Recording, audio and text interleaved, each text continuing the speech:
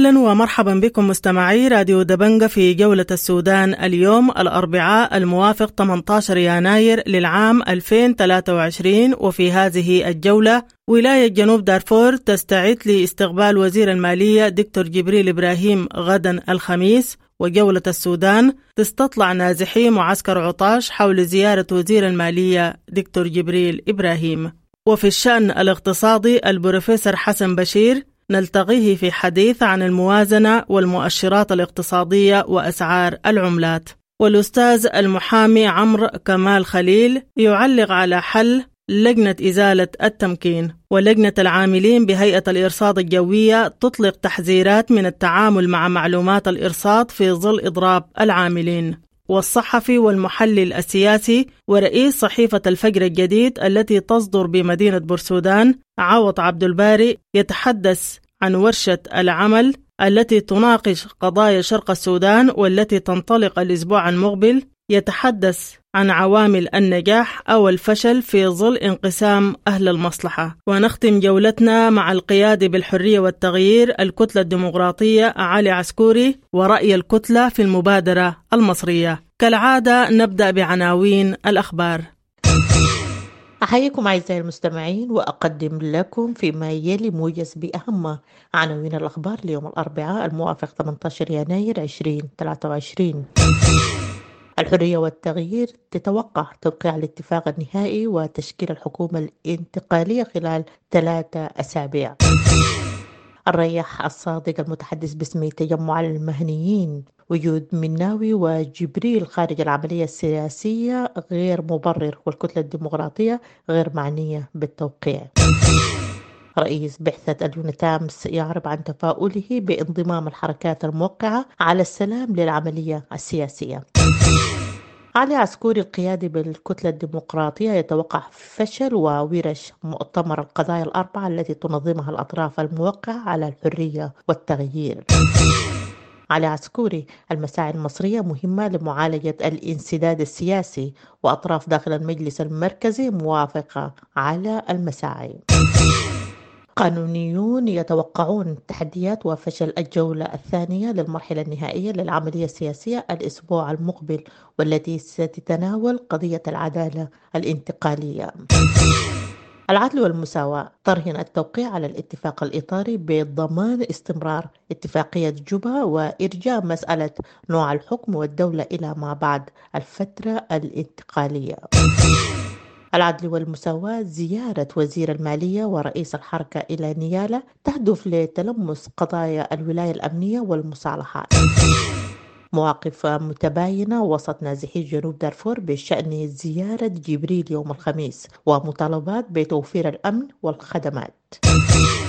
سلطان عموم الداجو جعفر إبراهيم وثيقة وقف العدائيات مفروضة على أهل منطقة بليل ولا تعنيهم في شيء والدعم السريع متورط في الهجوم. العمدة ضوى البيت أحمد عبد الله عمدة قبيلة الداجو بمحلية بليل أحداث بليل مخططة وممنهجة ووثيقة وقف العدائيات لا تنطبق على السكان المسالمين.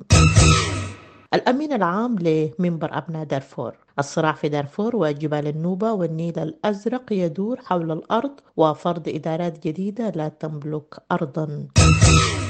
آدم بشر الأمين العام لهيئة محامي دارفور أحداث بليل تندرج في إطار الجرائم ضد الإنسانية والدولة هي المتهم الأول.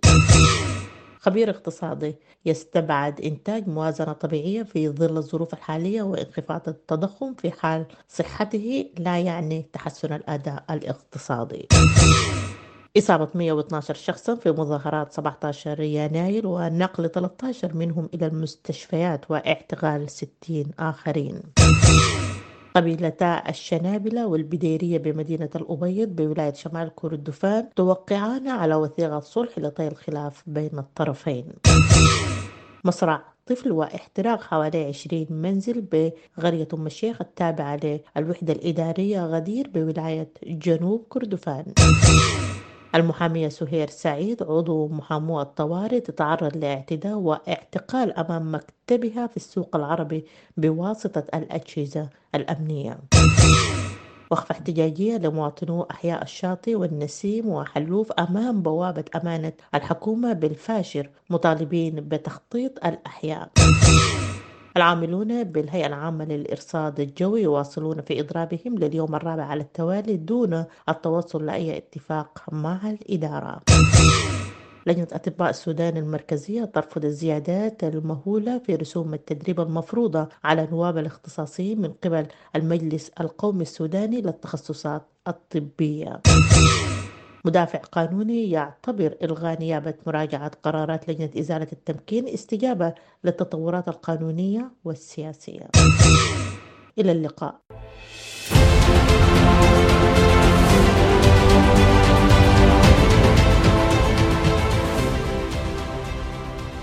أكملت ولاية جنوب دارفور استعداداتها لاستقبال الدكتور جبريل إبراهيم رئيس حركة العدل والمساواة السودانية ووزير المالية يوم غد الخميس برفقة وفد رفيع المستوى. ويقدم دكتور جبريل إبراهيم برنامج حافل يشمل تفقد المنشآت وزيارة مناطق ولقاءات نوعية لأعيان المنطقة ورجال الأعمال والمستثمرين بالولاية، كما يقف على هموم ومشاكل النازحين. حول هذه الزيارة جولة السودان أجرت استطلاع وسط نازحي معسكر عطاش لمعرفة آرائهم حول هذه الزيارة المرتقبة يوم غدا. فلنتابع هذه الاستطلاعات. أنا الشيخ عبد الرازق حسن جالس يعقوب رئيس معسكر عطاش، فهنا والله نرحب ونرحب ونرحب بزيارة أخونا دكتور جبريل لإبراهيم لزيارته لولاية جنوب دارفور. والله نرحب به ونرحب به ونرحب به 30 مرات. نحن كنازحين ما نرفض أي زول بجينا زيارة، لازم يجينا زيارة بنسمع منه ويسمع مننا. فأننا بجد نازحين لنا ظروف خاصة استثنائية من 2003 لغاية يومنا الليلة. فإحنا والله يعني هم ذاته أشالوا السلاح وحملوا السلاح لأجل الظلم، والآن أننا كنازل الآن الظلم للسانة ما انتلينا من الاسم شنو. صحيح أننا كنازحين سامين إنه في سلام، قالوا في السلام، لكن الآن أننا كنازحين في معسكرات. الآن أننا والله ما شمينا ريح السلام وما جانا سلام، حالتنا أسوأ من 2003 و2004. ليه؟ الآن السلام ده إحنا قاعدين بكون في حكم الاحتياط هناك في الخرطوم وفي المكاتب وكده، لكن الآن أننا كنازحين ما شمينا السلام. السلام ده من ما بداية قالوا السلام أننا دوب ذاتنا المآسي ومآسي ومآسي. بدأنا من جريدة لكرينيك لمرشين لمنوم، آخر مرحلة يهو مرحلتنا الأخير تمت لنا إنه خلاص النازحين الذات الذين خشوهم قبل 10 سنوات ضدهم أوضة طوية يهو لازم مشوا دقوم وهرقوم وخلوهم حالتهم بالبلد. الآن النزول زي أبو بكر اللي حسن عبد الله مواطن بمعسكر عطاش للنازحين. في هذه الثانية برحب ترحاب حار بالسيد وزير المالية ورئيس حركة العدل والمساواة جبريل إبراهيم لقدومه بولاية جنوب دارفور، وكذلك نرحب بكل من يزور يعني أهل ولاية جنوب دارفور ليلتمس المشاكل البسيطة الموجودة على مستوى ما. في الحقيقة أنا كشاب برسل صوتي في هذا الثانية وبطلب الآتي: السيد وزير المالية ورئيس حركة العدل والمساواة جبريل إبراهيم، وهو من صناع السلام من الذين صنعوا سلام جوبا. نحن كنازحين بجد يعني بنقول إنه محتاجين سلام، لكن السلام سلام جوبا ما وصلتنا. نتمنى إنه السيد الوزير يزور المعسكرات النازحين ويقعد مع قيادة النازحين ويلتمس حاجات النازحين. فنحن كشباب النازحين الآن محتاجين بجد حاجات كثيرة جدا. أعوذ بالله من الشيطان الرجيم، بسم الله السميع العليم. أنا آسيا هارون محمدين أمينة المرأة النازحة بمعسكر عطاش. أنا عايزة أتكلم عن استقبال أو جية السيد وزير المالية دكتور جبريل إبراهيم ورئيس حركة عدل والمساواة السودانية، بنقول له ربنا يجيبك بالسلامة وتصل في وسط أهلك وأحبابك وأصدقائك. من خلال زيارة الرئيس نحن النازحين محتاجين أنه يزور معسكرات النازحين بالولاية، لأنهم أولادنا. وبرضو مني لمن جاء برضو ما توفق أنه يزور أي معسكر من المعسكرات. برضو الحادي إدريس لمن جاء بتخلي زار معسكر واحد. نحن النازحين لأن توخي سلام جوبا يتوخى بقصاد النازحين وهم أبنانا كحركات طيلة الفترة قاعدين برا. نحن نتمنى أنه دكتور جبريل لو جاء يزور المعسكرات ميدانيا ويشوف حالات أهله وإخواته وبناته أهله في المعسكرات، يشوفهم هو بعينه من خير أنه الناس يوروه له أو يسمعوا عبر الإعلام أو يشوفوا عبر الإعلام. نتمنى أنه يجي يشوف. وقالوا زيارة رسمية، لكن هنا بنطلب منه كنازحين يجي يزور معسكر من معسكرات أو معسكرات النازحين ولو معسكرات خليلة يعني.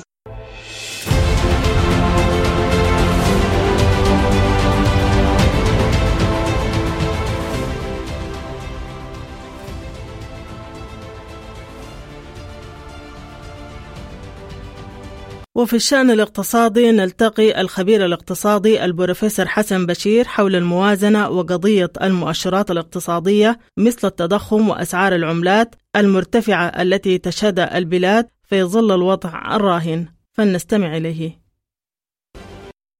طبعا الآن ما في حكومة بالمعنى المعروف المتعارف عليه في السودان. يعني الوضع الحالي ما بيقدر ينتج موازنة طبيعية لأنها كلها خاضعة للتوقعات. وطبعا هسه المسار الماشي في السودان بالنسبة للسلطات الموجودة هو النزالة بتاع التوقع، الاتفاق الإطاري والمرحلة الثانية منه والتوقع بتاع تشكيل الحكومة وتغيير الأوضاع في السودان، خاصة الأوضاع الاقتصادية تنتظر العديد من المنح والإعانات وإحباء القروض والنزالة بتاعت القروض التنموية والاستثمارات وعودة تحويلات السودانيين وإلى آخره. فالوضع الآن طبعا الوضع ما طبيعي، وضع شاذ طبعا بكل المقاييس. الحاجة الثانية أن الموازنة لم تعلن بشكل رسمي حتى يمكن النقاش حولها، لكن الواضح من التصريحات بتاعت المسؤولين وما يرشح في أجهزة الإعلام أن هي تعتمد على المزالة بتاعت الضرائب والرسوم ومختلف أنواع الجبايات التي أثقلت كاهل المواطن السوداني والمستثمر، وأصبح أنه فيه هروب كبير بالنسبة للمستثمرين وحتى للمواطنين اللي عندهم قدرات أنهم الخروج خارج السودان وأنهم البحث عن وطن بديل أو المزالة بتاعت الخروج بأبنائهم وبناتهم للدراسة في الخارج حتى الجامعات أصبحت عارضة. حتى الطلبة أصبحوا يبحثون عن خيارات في الجامعات خارج السودان أو يتركون الجامعات الحكومية ويذهبون للجامعات الخاصة. بالتالي في الظروف دي ما ممكن احتمال أي مؤشرات سواء كانت عن التضخم أو غير التضخم، كلها مؤشرات غير حقيقية.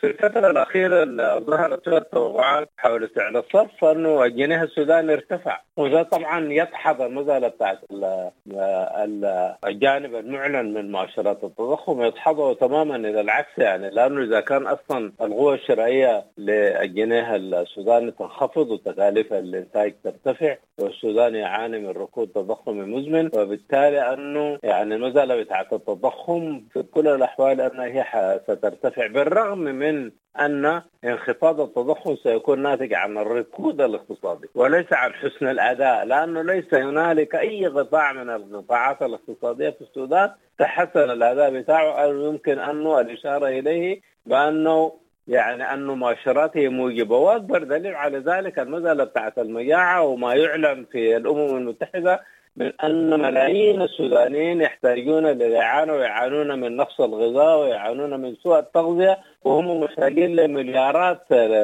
حوالي 2 مليار دولار ده دعم غذائي في العام 2023. فلك أن تتخيل هذا الواقع، يعني كيف أنه ممكن تكون هناك مؤشرات إيجابية. حتى إذا افترضنا أنه معدل التضخم ده انخفض، فهو انخفض نتيجة للركود الشديد ونتيجة لأنه تناقص الاستهلاك ونتيجة لقلة الإنتاج ونتيجة لوقف كثير جدا من الأنشطة الاقتصادية ونتيجة لهروب عديد من المستثمرين إلى الخارج وإلى آخره. يعني حتى أنه لا توجد أنه فرص بتاعت عمالة تشهر في الاقتصاد السوداني خاصة في القطاع الخاص. يعني فده الوضع يعني عموما في السودان وضع مهزوم من الناحية الاقتصادية لأقصى الحدود، وأنهم الآن ينتظرون الفرج.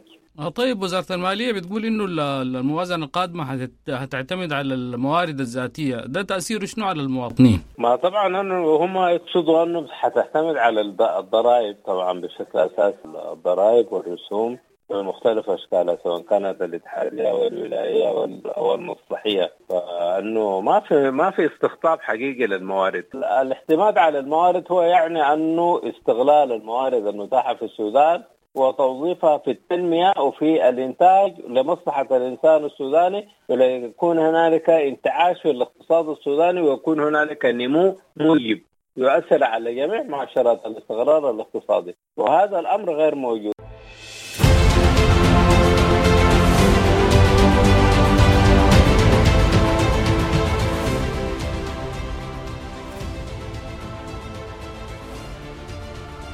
أعلن النائب العام خليفة أحمد خليفة حل نيابة لجنة إزالة التمكين رسميا يوم الاثنين، وهذا ما يعني إنهاء تكليف كل أعضاء النيابة. حول حل نيابة لجنة إزالة التمكين، جولة السودان التغت المحامي عمرو كمال خليل للتعليق على حل نيابة مراجعة قرارات تفكيك التمكين وما هي الدلالات.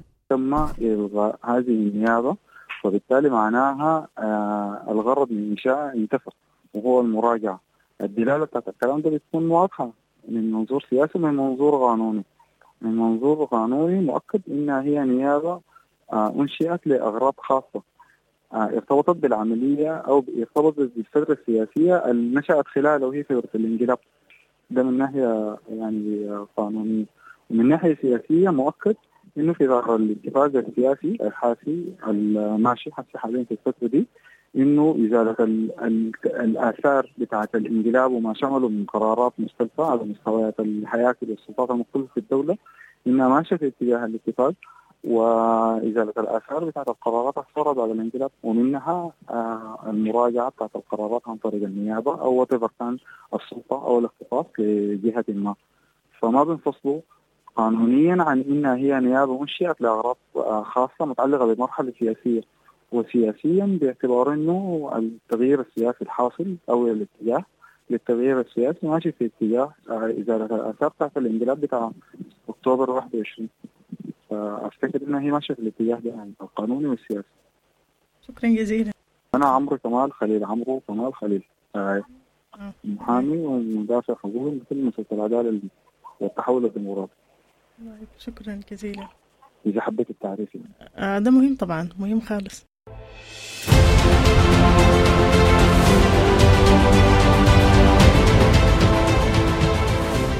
حذرت اللجنة المفوضة للعاملين بالهيئة العامة للإرصاد الجوية من التعامل مع معلومات الرصد الجوي في ظل إضراب العاملين بالهيئة، ودعت اللجنة العاملين في الرئاسة ومكتب التوقعات الجوية والمحطات الخارجية إلى مواصلة إضرابهم حتى غدا الخميس. وقالت أن مهام الرصد الجوي التي تقوم بها السيدة مدير عام هيئة الإرصاد الجوية حنان رباح تعد مخالفة فنية واضحة للوائح المنظمة العالمية للإرصاد الجوية.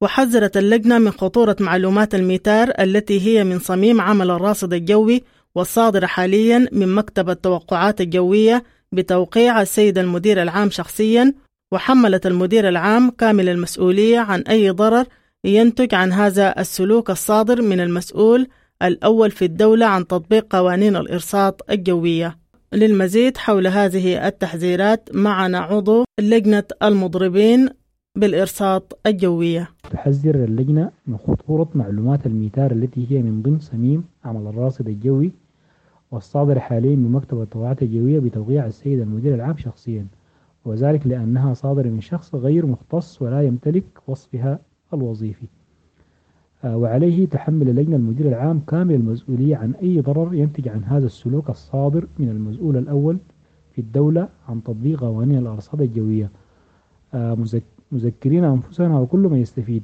من هذه الخدمة في قطاع الطيران بحادث الطائرة النيبالية التي سقطت قبل عامين.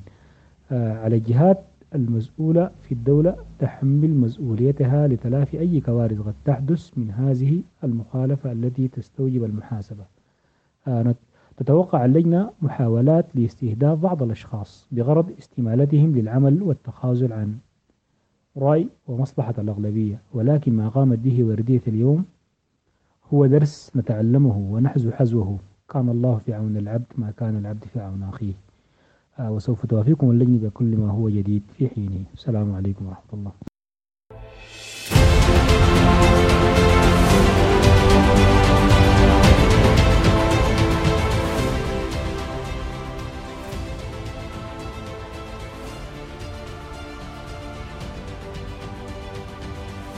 تنطلق الأسبوع القادم ورش العمل الخاصة بالقضايا المعلقة في الاتفاق الإطاري الذي وقع بين المكون العسكري وبعض القوى السياسية حول القضايا الأربعة المعلقة، وهي قضايا العدالة الانتقالية والإصلاح الأمني والعسكري والسلام وقضية شرق السودان. وحول ورش العمل الخاصة بقضية شرق السودان جولة السودان التقط الصحفي والمحلل السياسي ورئيس تحرير صحيفة الفجر الجديد التي تصدر بمدينة بورسودان عوض عبد الباري ليتحدث عن مدى عوامل النجاح أو الفشل في ظل انقسام أهل المصلحة بشرق السودان. مرحبا بك. عقب توقيع الاتفاق الإطاري وبعد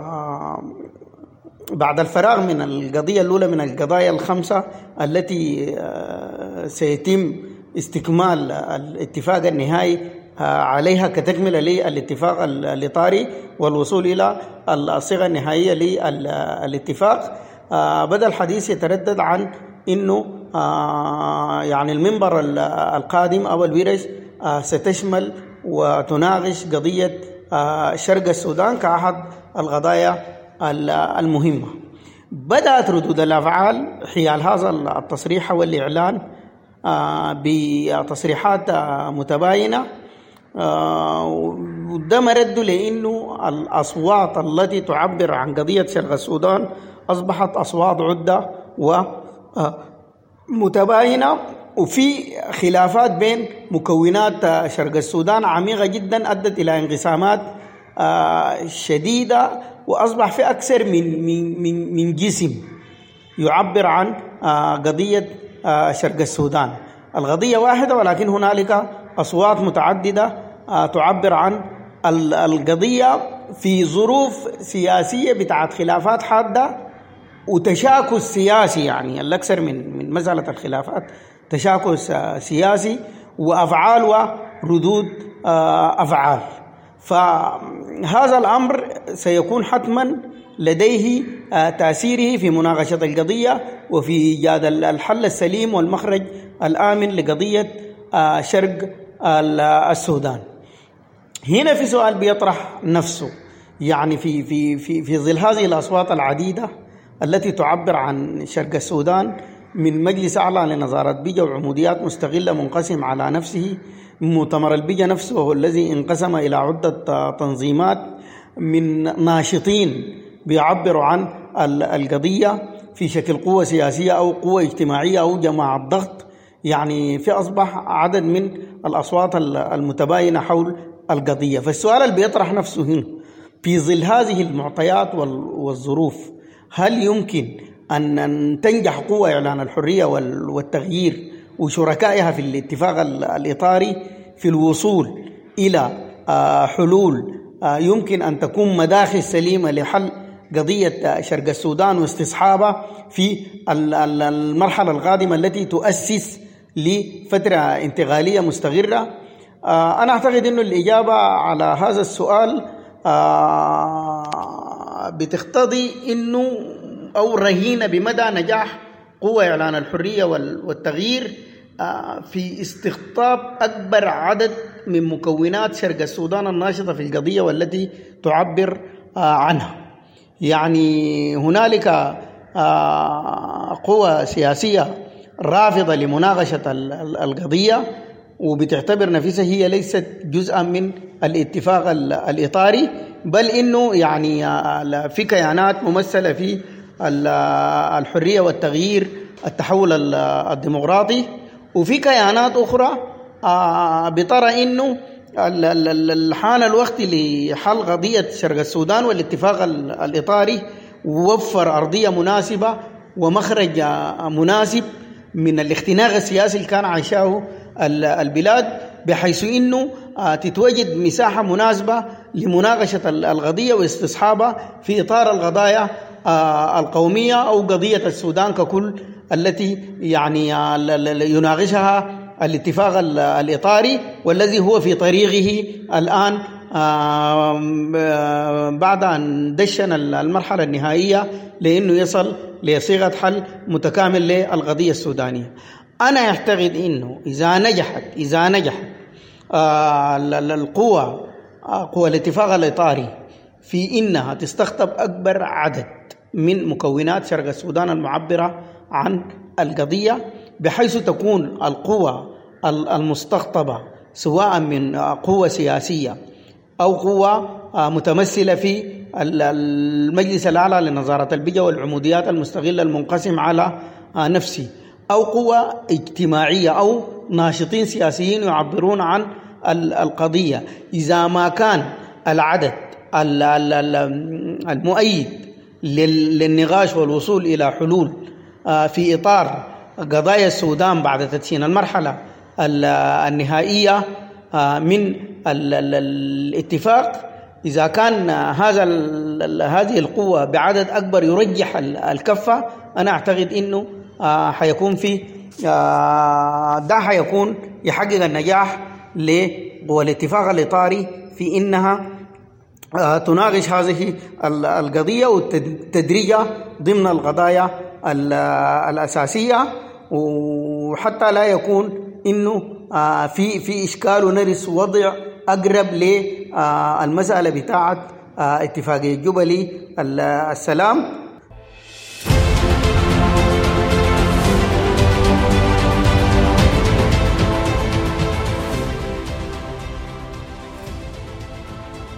ونختم جولتنا مع القيادة بالحرية والتغيير الكتلة الديمقراطية علي عسكوري لمعرفة رؤية الكتلة الديمقراطية للحرية والتغيير حول المبادرة التي طرحها السفير المصري على رئيس مجلس السيادة عبد الفتاح البرهان للتوصل إلى تسوية سياسية شاملة في السودان.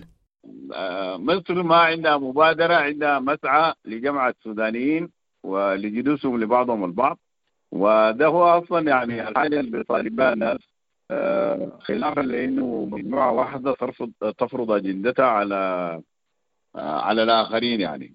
فمصر طبعا دولة مهمة للسودان، وشعروا إنه الأوضاع في السودان وصلت إلى طريق مسدود، وجاءوا بالمسعى هذا على إنه يجمع السودانيين لبعضهم البعض. قالوا لو عايزين تجتمعوا في السودان مسهل لكم، لو عايزين تجتمعوا عندنا هناك بنستضيفكم وكذا يعني. تقريبا أغلب القوى السياسية في الكتلة الديمقراطية ووافقت.